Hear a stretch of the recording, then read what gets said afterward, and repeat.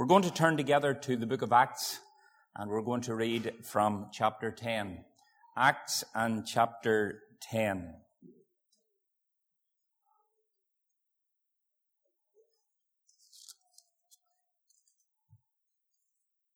Acts chapter 10, and we're going to commence to read at the verse 1. Acts chapter 10, and commence to read at the verse 1. There was a certain man in Caesarea called Cornelius, a centurion of the band, called the Italian band, a devout man and one that feared God with all his house, which gave much alms or money to the poor and prayed to God always. He saw in a vision, evidently about the 9th hour, which is 3:00 in the afternoon, of the day, an angel of God coming into him and saying to him, Cornelius. And when he looked on him, he was afraid and said, What is it, Lord? And he said unto him, Thy prayers and thine alms are come up for a memorial before God. Now let me point out that this man was not yet converted. And yet his prayers and his alms were coming up before the Lord. I have always taken the view until recent years that the only prayer God hears from a sinner is, God be merciful to me, the sinner. But this particular passage indicates this man was evidently seeking God and was praying to God, and his prayers were being heard. So the spirit world is much more complex than what we make it out to be. It's much more complex. And the Word of God says, when he looked on him, he was afraid. And then we come to verse 5. Now send men to Joppa, and call for one Simon, whose surname is Peter. He lodgeth with one Simon a tanner, whose house is by the seaside. He shall tell thee what thou oughtest to do. And the angel which spake unto Cornelius was departed. He called 2 of his household servants and a devout soldier of them that waited on him continually. The soldier was a God-fearing man as well. And when he had declared all these things to them, he sent them to Joppa. On the morrow, as they went on their journey and drew nigh to the city, Peter went up upon the housetop to pray about the 6th hour. And he became very hungry and would have eaten, but while they made ready, he fell into a trance, and saw heaven opened and a certain vessel descending unto him, as it had been a great sheet knit at the 4 corners and let down to the earth, wherein were all manner of 4-footed beasts of the earth, and wild beasts, and creeping things, and fowls of the air. There came a voice to him, saying, Rise, Peter, kill and eat. But Peter said, Not so, Lord, for I have never eaten anything that is common or unclean. Now, for those of us who don't have a knowledge of the Old Testament, this wouldn't make much sense. But of course, for Peter, being a Jew, there were dietary laws, and there were certain animals couldn't be eaten. There was a variety of reasons, the main reason being for their safety. There were no people as healthy. There were no people as clean. There were no people had as good health as the Jews, simply because God told them what to do and what not to do, even regarding what they ate. And so we read then, the voice, Peter says, Not so, Lord. And then verse 15, And the voice spake unto him a second time, What God hath cleansed, call not thou common. This was done thrice, and the vessel was received up again to heaven. Now, the fact that it happened 3 times again for Peter would have been clear that it was a very direct message. First of all, it was a complete message, 3 in 1, as in God. But also, it was a very compelling message and a completed message to him. 3 often speaks of completion and compulsion in the Old Testament. And so when we come to the sheet being lifted, it says in verse 17, Peter doubted in himself what the vision which he had just seen would mean. behold, the men which were from Cornelius' house made inquiry for Simon's house, stood before the gate, and called and asked whether Simon, which was surnamed Peter, was lodged there. While Peter thought on the vision, the Spirit said unto him, Behold, 3 men seek thee. Arise therefore and get thee down, and go with them, doubting nothing, for I have sent them. So Peter is spoken to, first of all, by this trance, or dream, or vision. And then secondly, when he has recovered from that, the Spirit of God speaks directly to his spirit and tells him exactly what he's to do. He's to go with these men that are at the door. Now, there are many lovely, fine Christians who don't believe that God still speaks like this, and I happen not to be one of them. I believe God can still speak through visions, through dreams, and certainly by his Spirit to our spirit. The primary mode of God's communication is always the Word of God. And if any vision, dream, trance, anything contradicts the Word of God, then it always has to be rejected and repudiated. But God still speaks, and God still speaks by his Spirit. In verse 10, Arise therefore and get thee down and go with them, doubting nothing, for I have sent them. Then Peter went down to the men which were sent unto him from Cornelius, and said, Behold, I am he whom you seek. What is the cause wherefore you are come? And they said, Cornelius the centurion, a just man and one that feareth God, and hath good report among the nation of the Jews, was warned from God by a holy angel to send for thee into his house, and to hear words of thee. Then called he in and lodged them, and on the morrow Peter went away with them, and certain brethren from Joppa accompanied him. And on the morrow after they entered into Caesarea, and Cornelius waited for them, and they had called together his kinsmen and near friends. And as Peter was coming in, Cornelius met him and fell down at his feet and worshipped him. It's interesting when you study the teachings of the Roman Catholic religion that Peter was apparently the first pope. And today he's recognized, of course, being carried about, or maybe being mobiled about. And people kiss his hands and kiss his feet. And he's elevated and he accepts all this various forms of adoration. But look what happened to Peter whenever Cornelius met him. And it says that he fell at Peter's feet and worshipped him. And Peter took him up and said, Stand up.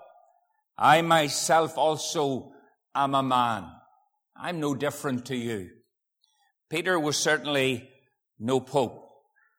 And as he talked with him and went in and found many that were come together, he came unto them, Ye know how that it is an unlawful thing for a man that is a Jew to keep company or come into the home or come into the into one another and unto one of another nation.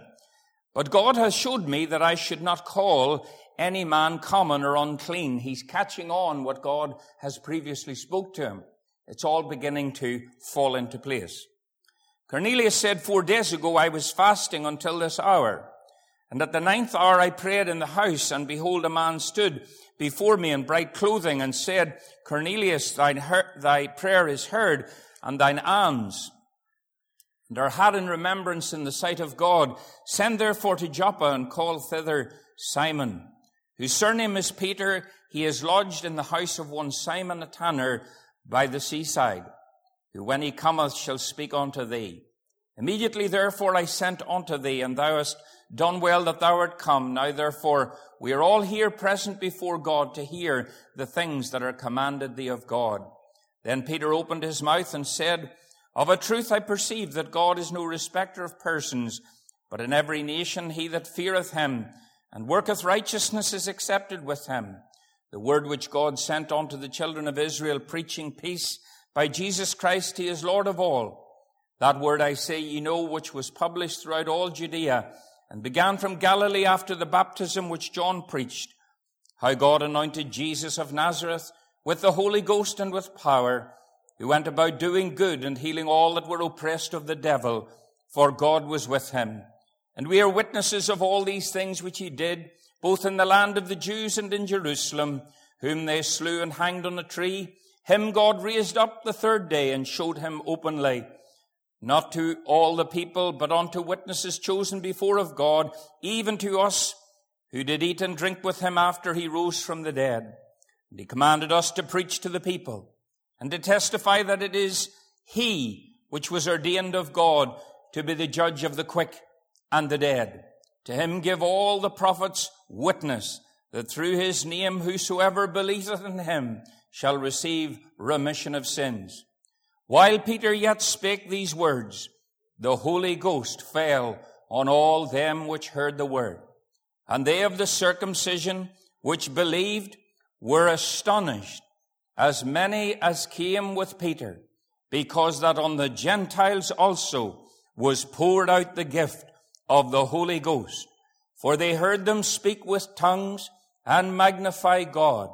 Then answered Peter, Can any man forbid water, that these should not be baptized, which have received the Holy Ghost, as well as we?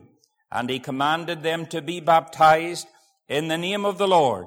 Then prayed they him to tarry certain days. Amen. And we know God will bless this lengthy reading of his precious word. Let's unite in prayer. Our Heavenly Father, we want to thank you for your precious and living word. We thank you, Lord, that your word is truth. And I come before you in Jesus' name. And afresh, Lord, I lay my life upon your altar. I give myself 100% into your hand. I pray, Lord, that you would cleanse me and sanctify me. I pray, Lord, for the help and aid of the Holy Spirit. I pray, Lord, that your presence would come amongst us and that we would sense and know that you're here to speak. Lord, open eyes, speak to hearts, minister to needs. I pray this in Jesus' name. Amen and amen. I'm sure, like me, any other Christian in our country that desires to follow the Lord and truly loves the Lord cannot but be grieved and hurt by all that's happening in our nation in recent days and in recent years. As we watch the heritage that this land has had in relation to the gospel and the truth of God being systematically and slowly undermined and destroyed. The Bible says, if the foundations be removed, what shall the righteous do? And if ever there was a day when the foundations were being removed in our nation, it is today. Who all are culpable in this departure? Well, as in the nation of Israel, it was generally the political leaders, those who led the people in politics, and then those who were the religious leaders were the two main culprits. And today it is no different. I listened recently to a clip that was sent to me on the phone. I did very well to be able to open it and listen to it. But on that clip was a rector from up in County Antrim, I think it was, Castle Rock. And the rector was praying, God knows who to, but he was praying. And he was asking God to forgive all the bigots and all the people in the land that were bigoted against homosexuality and that didn't accept our brothers and sisters in the faith. And I never heard one cheep come out of the congregation to say, what kind of a creature have we let into this pulpit? How can we pay for a man to pray supposedly to God and to proclaim that which is directly contrary to the Word of God? But dear friends, you don't only find that in apostate clergy and apostate churches. But in our politics, we have the head of the Ulster Unionist Party. I'm not really interested in politics, but the spiritual welfare of the nation does concern me. And he was being interviewed one day, and he said he had fought in Iraq and whatever, and that's commendable if he was in the army. But he said, I fell into a drain or a ditch, and I met God. And he said then when he was interviewed, he said, but I've no problem with gay marriage. Recently he was asked if he met a man, and the man said he was a woman. Would he agree? He said, no problem. He would need a biology book.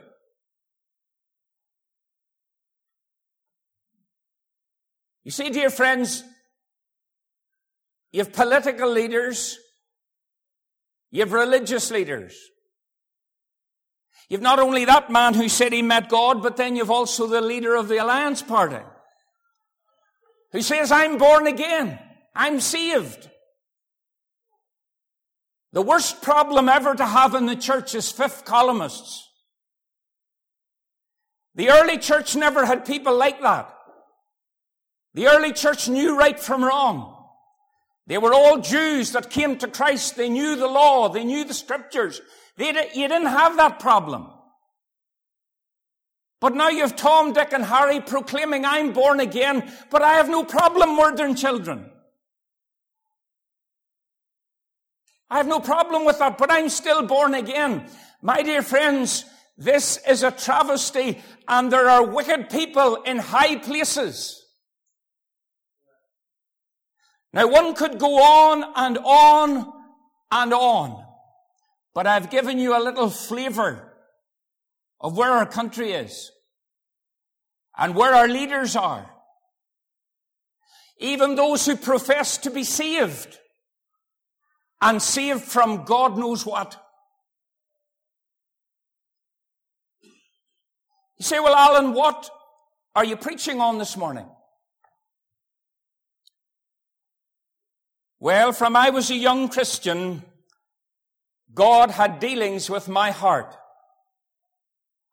And the one thing above all other things that God established in my heart was a longing for revival, for a movement of the Holy Spirit in power as in days gone by, that the nation and the people would be moved back toward God and righteousness.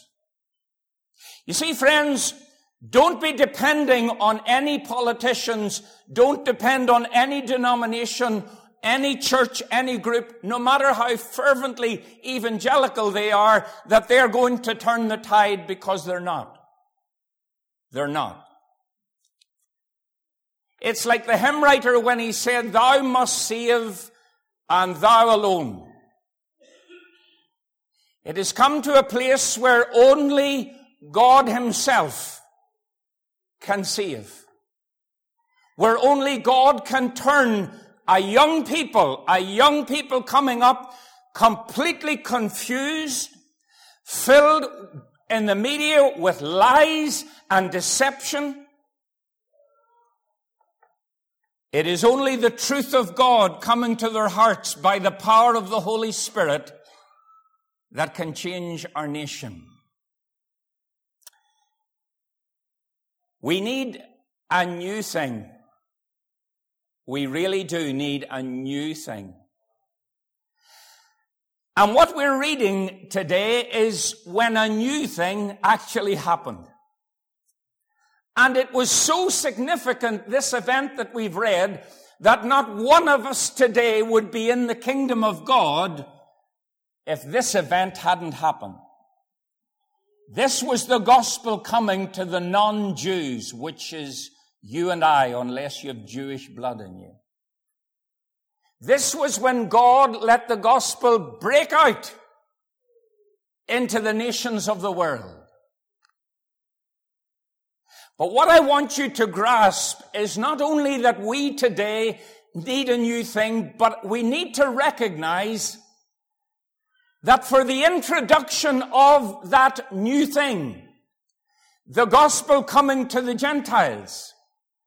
This newly formed church in the dynamic of the Holy Ghost, with its deep Jewish roots and traditions, this Jewish church had to radically change. You see, when you read of Peter, you discover a man who loved the Lord. You discover a man who was very much outspoken. He spoke before he thought. You discover a man who had tremendous encounters with the Lord. The Mount of Transfiguration, Gethsemane, Calvary, the resurrection, the ascension, all the messages that he received after Jesus' resurrection on the kingdom. I mean, this man was just full of truth. On the day of Pentecost, he's full of the Holy Spirit. One would think that a man such as this, who is sensitive to the Spirit of God, which is evident from the story, that such a man with such experience of God in the Spirit, that he wouldn't require much change for God to use him. But he did. He did. You see, friends, this man had seen miracles, souls come to the Lord in their thousands, full of the Holy Ghost. And God and heaven and the angels looked down and they said, this man's got a problem. Seems strange, doesn't it? Heaven's looking down and they've got a problem. And the problem is with the new church. I want to suggest to you that it's very probable that as heaven looks down today on the church in our land and even this local church, that heaven has a problem. You see, God had directed this man at a particular moment in his life. He's resting and he gets hungry and he falls into a trance. Now, a trance has been described as a state of mind where the attention is absorbed in a chain of thought so that the external senses are partially or entirely suspended. In other words, we would say his mind was totally absorbed and taken up with God in heaven. He's taken into another dimension, a heavenly dimension. He's meeting God. God speaking to him. And of course, it's wonderful to know that God can speak to us. This is a wonderful divine intervention into his life, and God still does this. It involved not only a visitation of his spirit in the trance, but also information was being conveyed in the form of a cloth or a sheet, huge, coming out of heaven down with all these animals on it, and the message, rise and eat, and he said, no, I can't. And of course, the Lord is drawing out in this man that there's a problem. It's good to be in a place where you're open to God, to let God show you if there's a problem.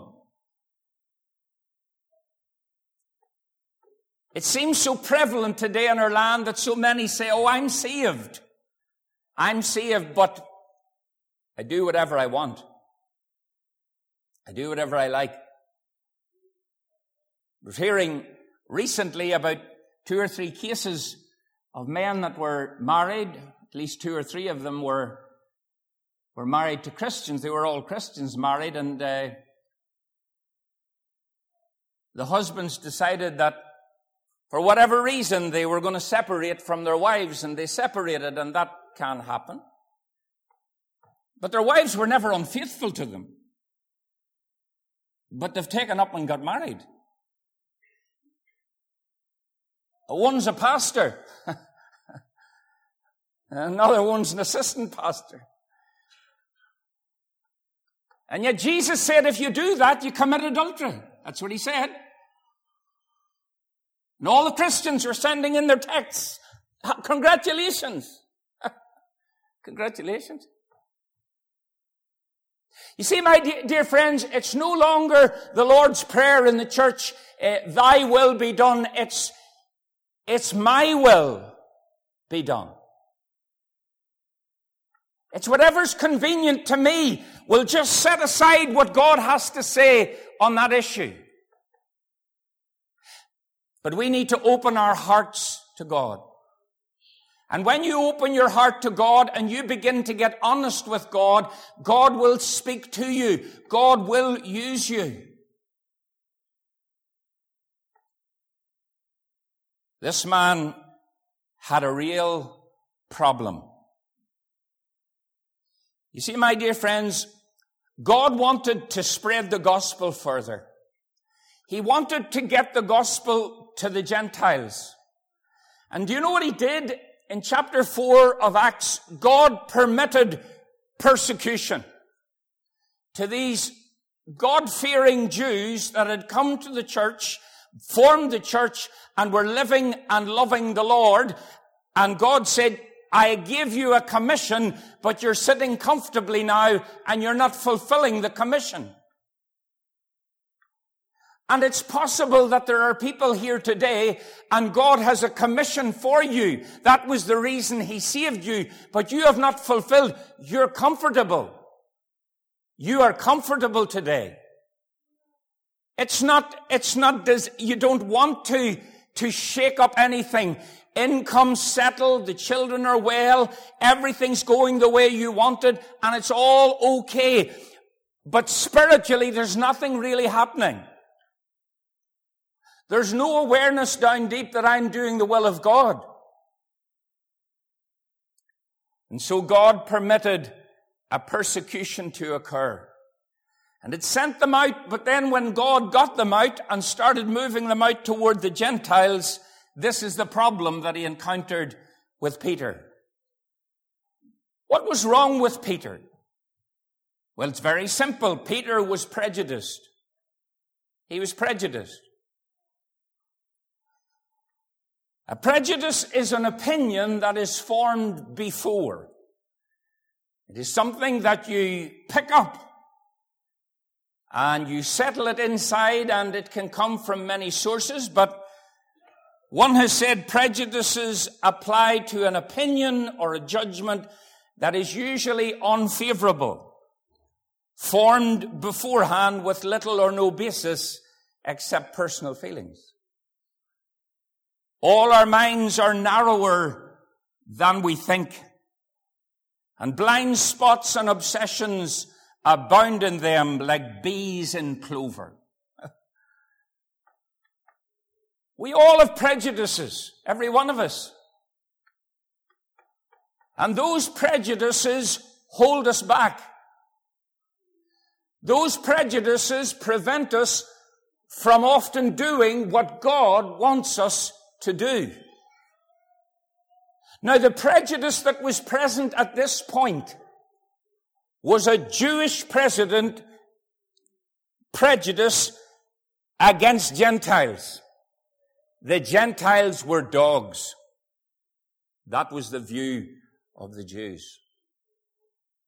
Just like Jonah, when he wanted them all to die, rather than God have mercy on them. So in like manner, being brought up, Peter, in that Jewish setting, he had prejudices against the Gentiles. But he was a Spirit-filled man, and he had encountered God in wonderful ways. Now, my dear friends, the majority of the people of Ireland are Roman Catholic. The vast majority of the people of Ireland are Roman Catholic. I have no doubt, and anybody that wished to be honest would have to accept that the gospel has been greatly inhibited from spreading to our Roman Catholic neighbors by prejudice. By prejudice. Where God has had a huge church in the northeast of Ireland. And yet in the Midlands and the south of Ireland, there is virtually no trace of the gospel. There's a problem. There is a problem. It has to be confronted. If our fellow men and women are to come into the kingdom of God, there will have to be changes.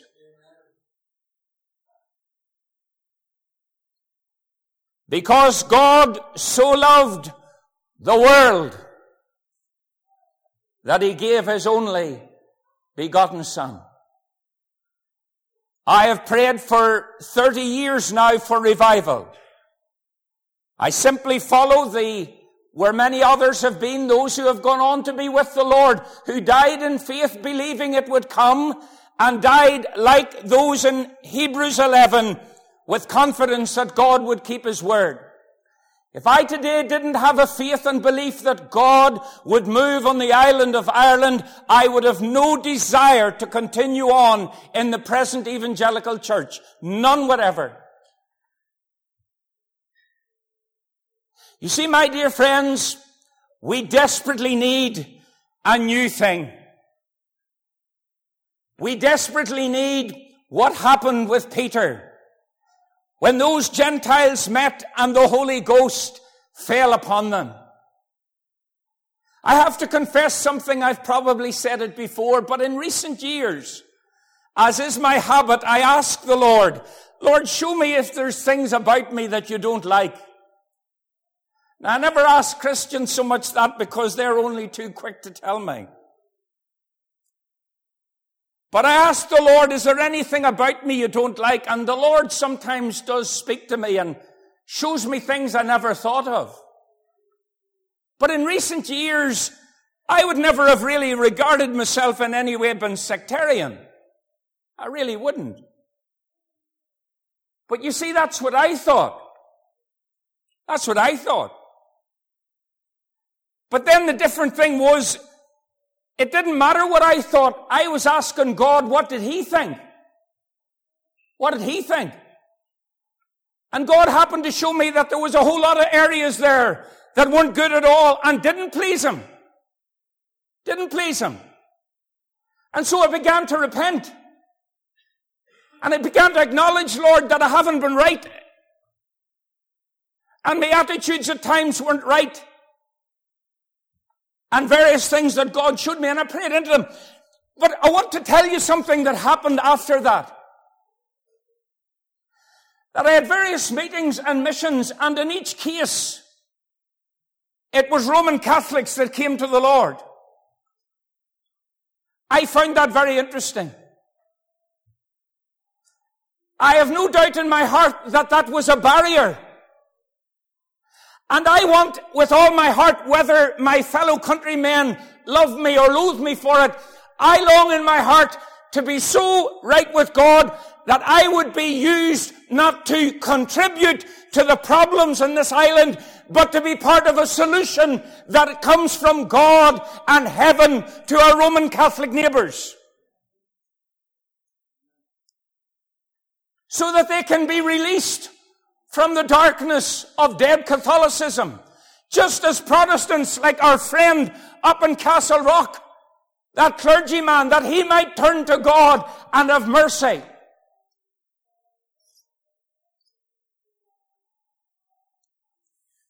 You say, dear friends, what was the outcome of this issue in Peter's heart?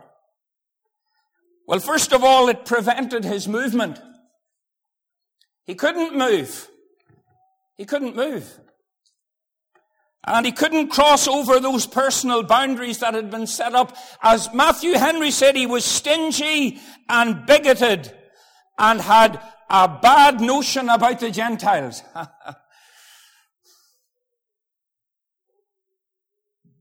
Stingy and bigoted.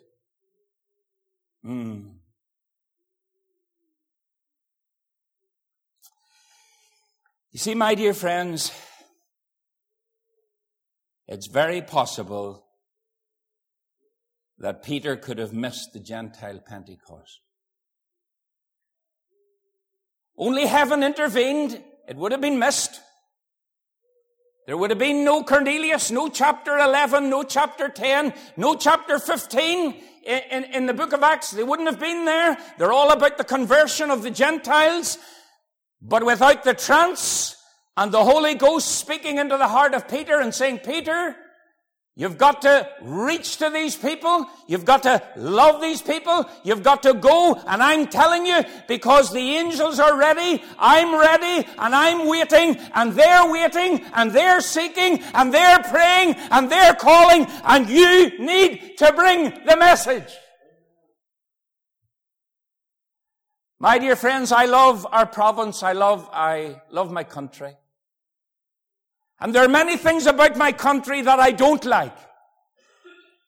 But one of the things that I love most about my country is the amazing heritage of having so many people that truly love the Lord Jesus Christ in our country. That to me in our land is the greatest thing. Now I know there's many don't live right, and I know there's many behave badly.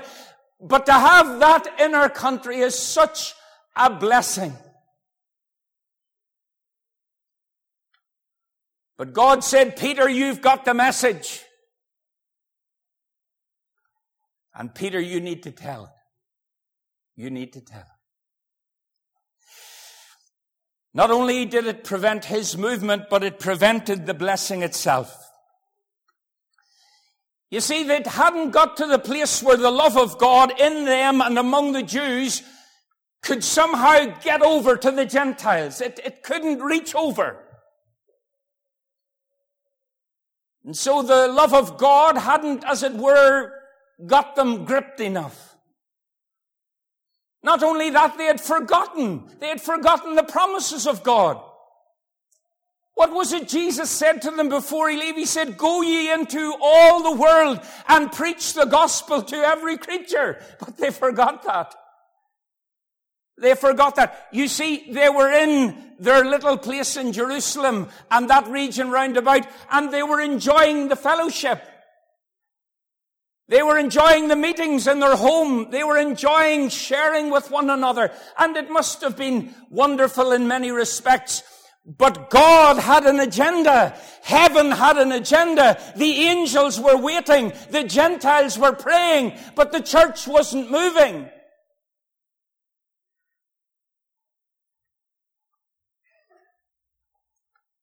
This prejudice was not only preventing blessing, but my friends, it was maintained with zeal. And that's the most ironic thing.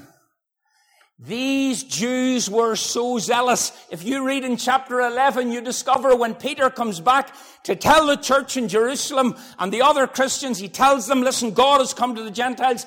They go bonkers. The Christians, they go mad. What? You went into a Gentile home and preached the gospel? What? We can't do that. They were so zealous in the wrong thing. Zeal is great, but it needs to be to the right place.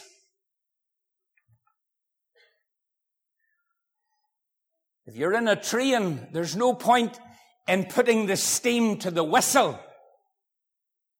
You need to put the steam to the piston.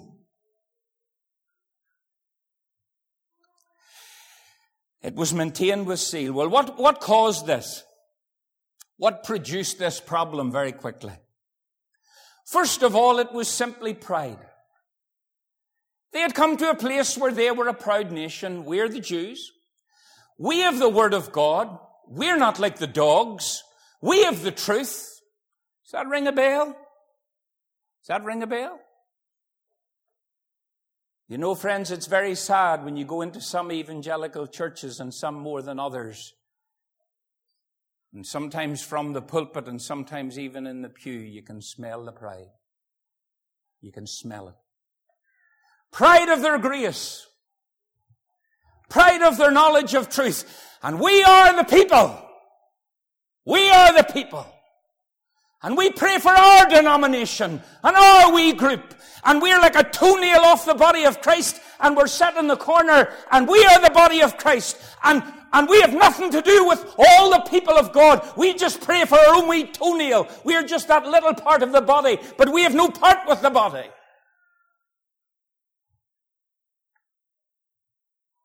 And they all eulogize one another in their pride. Well, that was the problem. Pride. Jonah had it. Others had it as well. Ignorance. Just simple ignorance. Didn't understand, didn't know, didn't comprehend.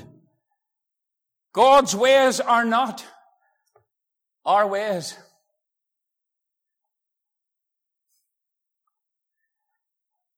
There's so many today that say, I don't believe God can speak to us by the Spirit. I don't believe God could communicate to us like that. My dear friends, I think it's time maybe that did happen. It would maybe help us to get on the right track. It would maybe help us to start doing the thing that God wanted us to do. It would maybe help us to repent. Ignorance. Well, they were imitating the traditions that had gone before, and they followed everyone else, and of course that's what happens. They simply were listening to what was being said in the home and what mom and dad were saying, and so they picked it up and imbibed it because mom and dad don't tell lies, and they just absorb it and take it in, and there it is, you've got it. Even though it's wrong. Even though heaven and the angels say it's wrong. But no, we hold to it. That's mommy and daddy taught me that. And they had so many reasons and ways to justify what they believed that they would have nothing to do with the dogs.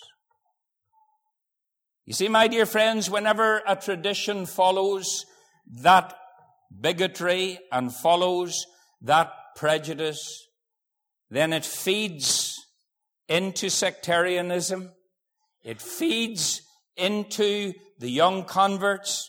And before you know it, the things that are wrong, instead of being declared as being wrong and something to be repented of, they end up being celebrated. That's what happens.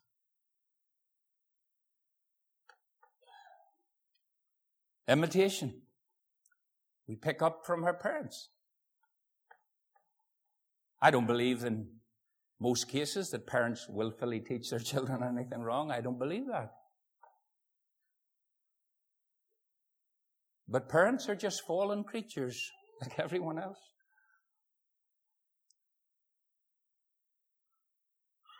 The best thing you can do for your family and your children is you seek to walk right with God. Even though your parents didn't get it right, you under God get it right. And then start passing it right on to your children the best way you can.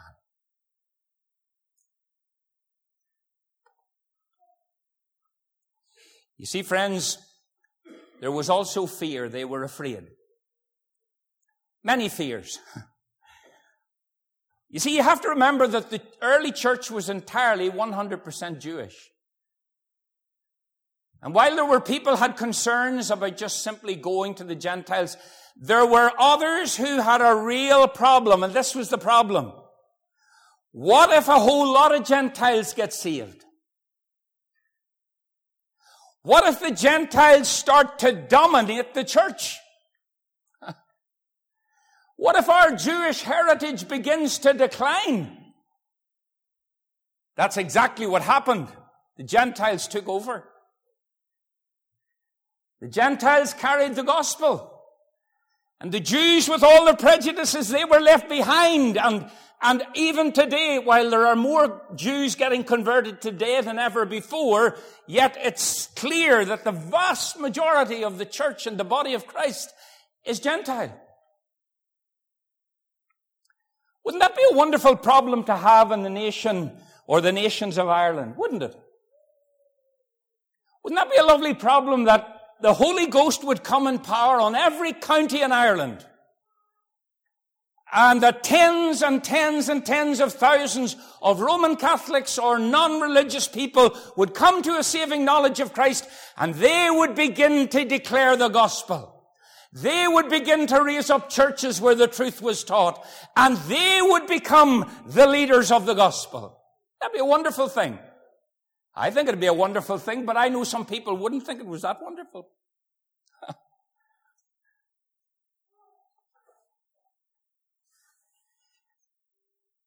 In conclusion, how did God solve this problem for Peter? And how did this new thing happen?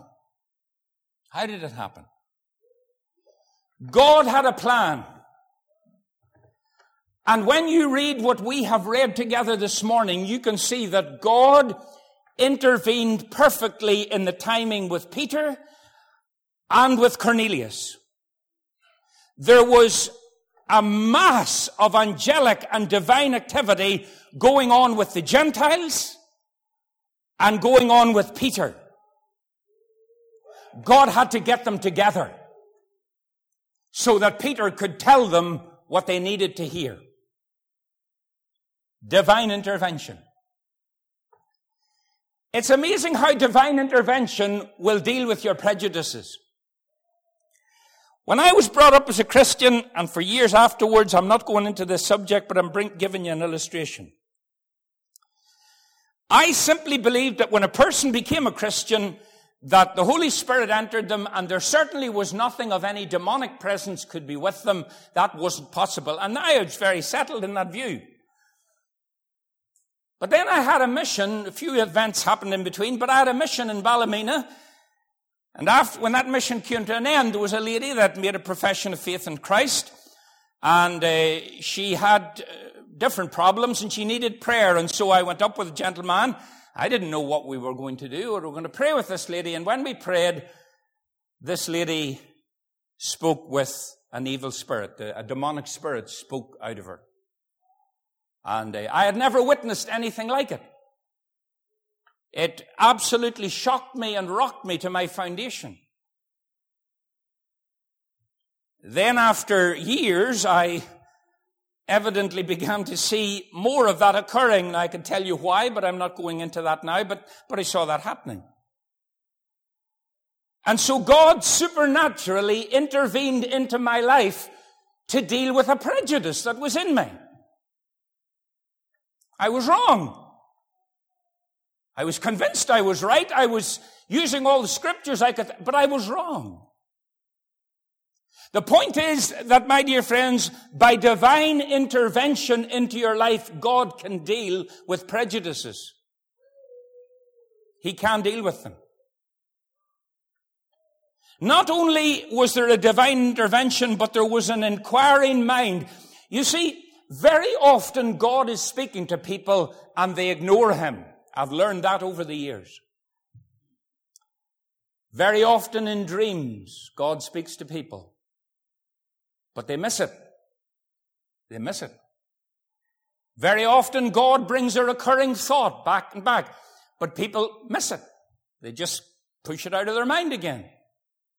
They don't see it as being anything significant unless it's a text from the Bible. But very often what God does is God brings up things in us that are unresolved, issues in our life that are not settled yet, that are maybe not healed. He brings them up in order for us to often pray into them so that the healing can come. But many people don't understand that. They don't have an inquiring mind. But Peter did. Peter said, what does this mean? What is God saying to me? It's not clear to Peter, but he's holding on to it.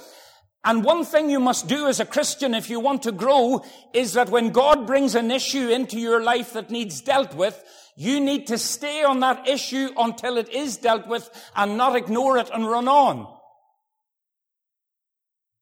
If you run on and ignore that issue, you can do all you like, God will want to bring you back to say, listen, I needed to deal with that issue in your life. That is a hindrance. That is preventing you from growth. That is preventing you being what I want you to be.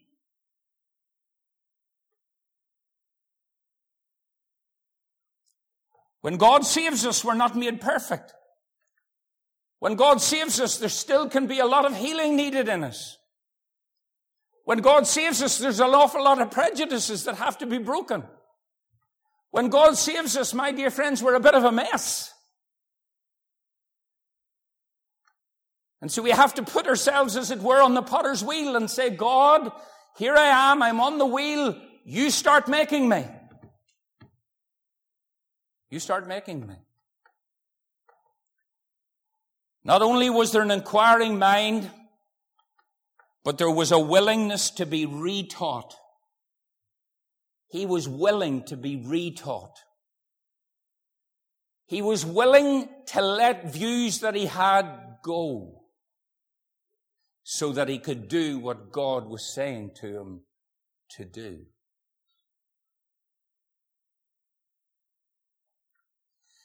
Discernment. Discernment. He realized in that trance and in the Spirit speaking to him that God had something to say. You know, one of the great tragedies today in the church, and there's many reasons for it, but I see it all the time, but one of the greatest tragedies in the church today is that we have never perhaps had as many Christians that know a lot about God, but don't have an intimate walk with God. I don't know how many people I've talked to over the years, and people came to my home or I went to theirs and sat with them. And in conversation, they shared their life and shared their story and their problems and their family and whatever it might be. And 99% of the time, they're saved people. They have a desire to follow the Lord. And when you get to the nitty-gritty beyond all that's happening in their life, you say, well, is God real to you? Say, no. No, God's not real to me. I just do what I'm told from the pulpit. I make sure I get my wee Dahan book out in the morning and I read my wee prayers and I say my prayers and I'm kind of glad to get them over, and then I get into business and I'm into what I want to do.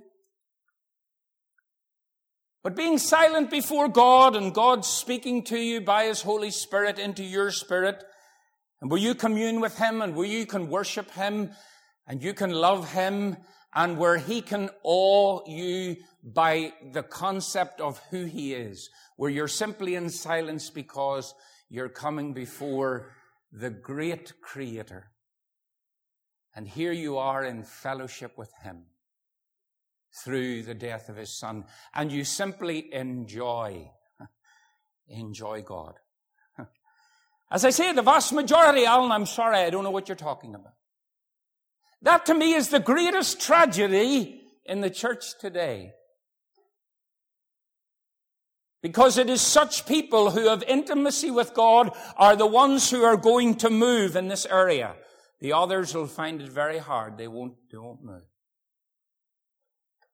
Some people here today and you'll not move. You won't move. You're perhaps even putting up already arguments in your mind. But heaven's still watching. The angels are still waiting.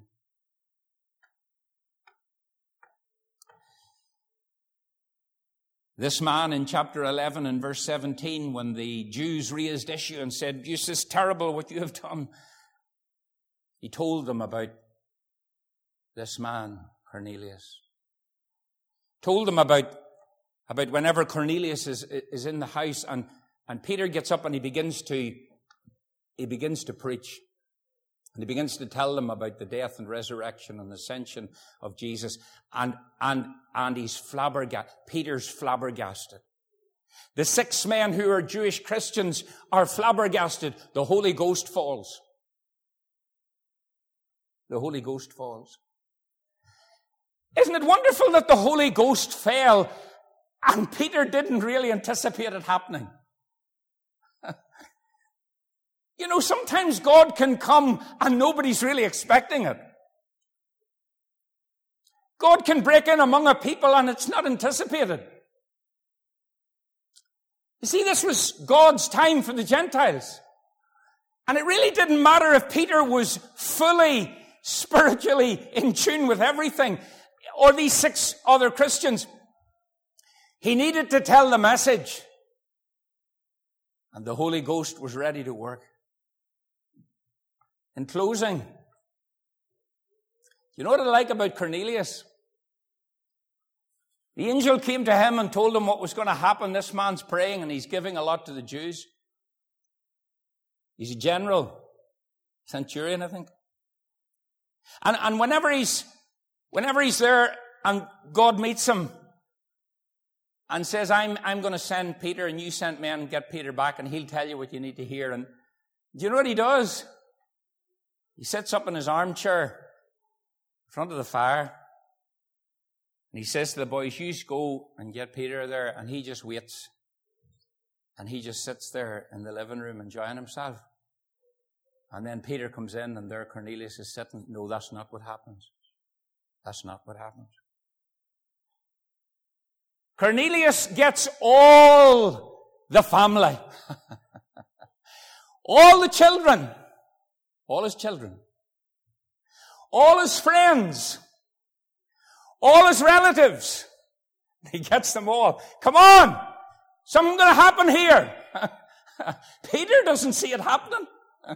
Peter doesn't see it. The 6 Christians don't see it from Jerusalem. But boy, Cornelius sees it. He says, listen, get to this house at 3 o'clock. This man's coming. He's going to preach. I know somehow God's going to come through to us. God's going to do something. Cornelius couldn't wait to see Peter. Couldn't wait. And the children are sitting, and I want to tell you, my dear friends, God's interested in families, not just individuals, families. Noah and the ark, God saved the family. Whenever Rahab was caught at the wall, God brought in the family. My dear friends, He's into families. Don't let the devil get your children. Mother and father, pray for your children. Mother and father, fast for your children. Mother and father, plead with God every day for your children. God wants you to have your children. I can't take one thing with me to heaven. I can't take one solitary thing, but I can take my children.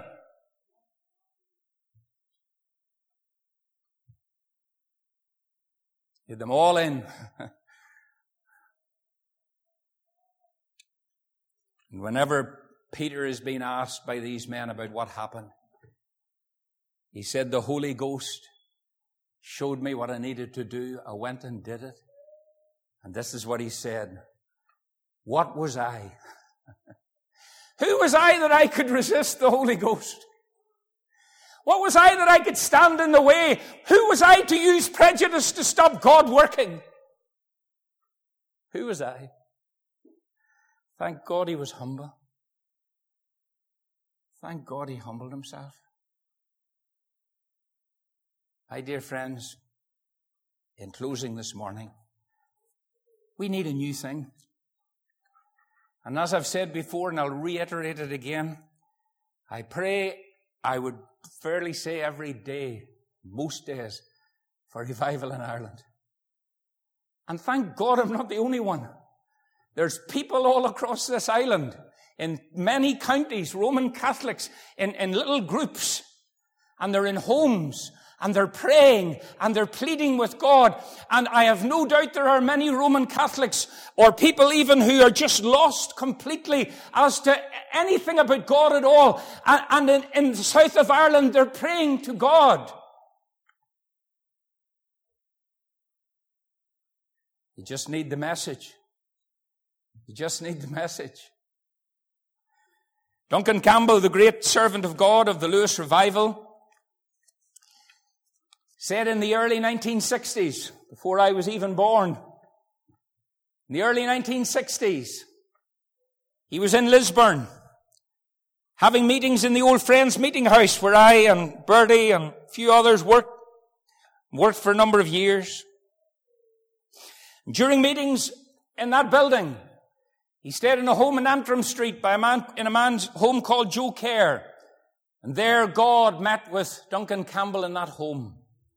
Joe Kerr testified to my wife of what happened. How that while he was downstairs, he said the presence of God invaded my home as Duncan Campbell was upstairs praying. He said the presence of God so invaded the room downstairs where I was. He said the ticking of the clock changed. He said I was brought into another dimension that was heavenly, and I didn't know how it had even happened. I found myself unable to ascertain what I was really in and what was going on, but I knew God was there. And he said after a short time, Duncan Campbell came down, and he said, Joe, did you feel the presence of God? Joe said, I did, Duncan. I did. Well, he said, God is after giving me a vision. And the vision is that revival is coming to Ireland. Revival is coming to Ireland. Riots first, then revival. That old man, Joe Kerr, came to see my wife when she was a pilgrim before we were married. And he came to see her and another young girl who was pilgrim, Faith Mission pilgrim. And he came to see them in his old age, and he said to them, girls, I've come to see you because God spoke to me today, told me to come and speak to you. And he said, what God told me was to tell you what happened the day that Duncan Campbell came to my home and God came to my living room. And he shared with them in detail what happened that day. And then he said to them, God has shown me that I will not see this revival, but you will. But you will. Oh, my dear friends, I have many reasons to be hopeful, prayerful, and faithful in relation to revival. It's the only answer to our country. It's the only solution to the church. A great, mighty outpouring of the Holy Ghost when the people of God begin to seek God with all their hearts, where the pews are filled with men and women weeping over their sin and calling on God for mercy, and where sinners are smitten with conviction in public houses and in any other house, and where they turn to Christ and they are new creatures in Christ Jesus. That's the answer. And if I didn't believe that that was going to happen, as I say, truly like Paul, I would rather be with Christ, which is very far better. But I believe it's coming. I believe it's coming. And I encourage you, some of you have been praying, and others have prayed for a time and gave up. You know, I often think of Ezra, especially when you had the great seasons of prayer a year or two ago here. I think of Ezra whenever they prayed, Lord, give us a little reviving. There's people pray for revival and they get all into it for about 2 months, 6 months, a year, and then they're flagged. And then they're just back into the dead prayer meeting and they just sit. I don't know how they do it. I don't know how they do it, but they do it. But oh, for that burden from the Holy Ghost. Oh, for that longing in the soul, that the soul can't settle, that the spirit can't rest, that it can't sit in an environment of death, that it can't settle for deadness in the church and the prayer meeting and the pulpit and apostasy and everything going on. The soul can't settle, and inside it's craving, crying, pleading, begging that God would visit the land again. Those of you who are praying, I encourage you this morning, keep praying. Even your numbers go down, keep praying. Keep open to God, keep seeking. Don't give up. It's the only route. It's the only route. And mother and father, you need to do the same. We all need to do the same. To see our land and the 2 nations on it touched by God and brought to awakening. Let's bow in prayer, and then Stephen will come and close. Our Father, we commit to you your word today. We ask that you will speak to all our hearts, Lord. We long, Father, for this island to be visited with the power of God the Holy Ghost. We long to see multitudes of its citizens praising God worshiping, praying, and preaching. And our Heavenly Father, we pray today that you shape vessels, shape men and women and prepare them. Break their prejudices, Lord, so that they can be used by the Lord. We ask it in Jesus' name. Amen.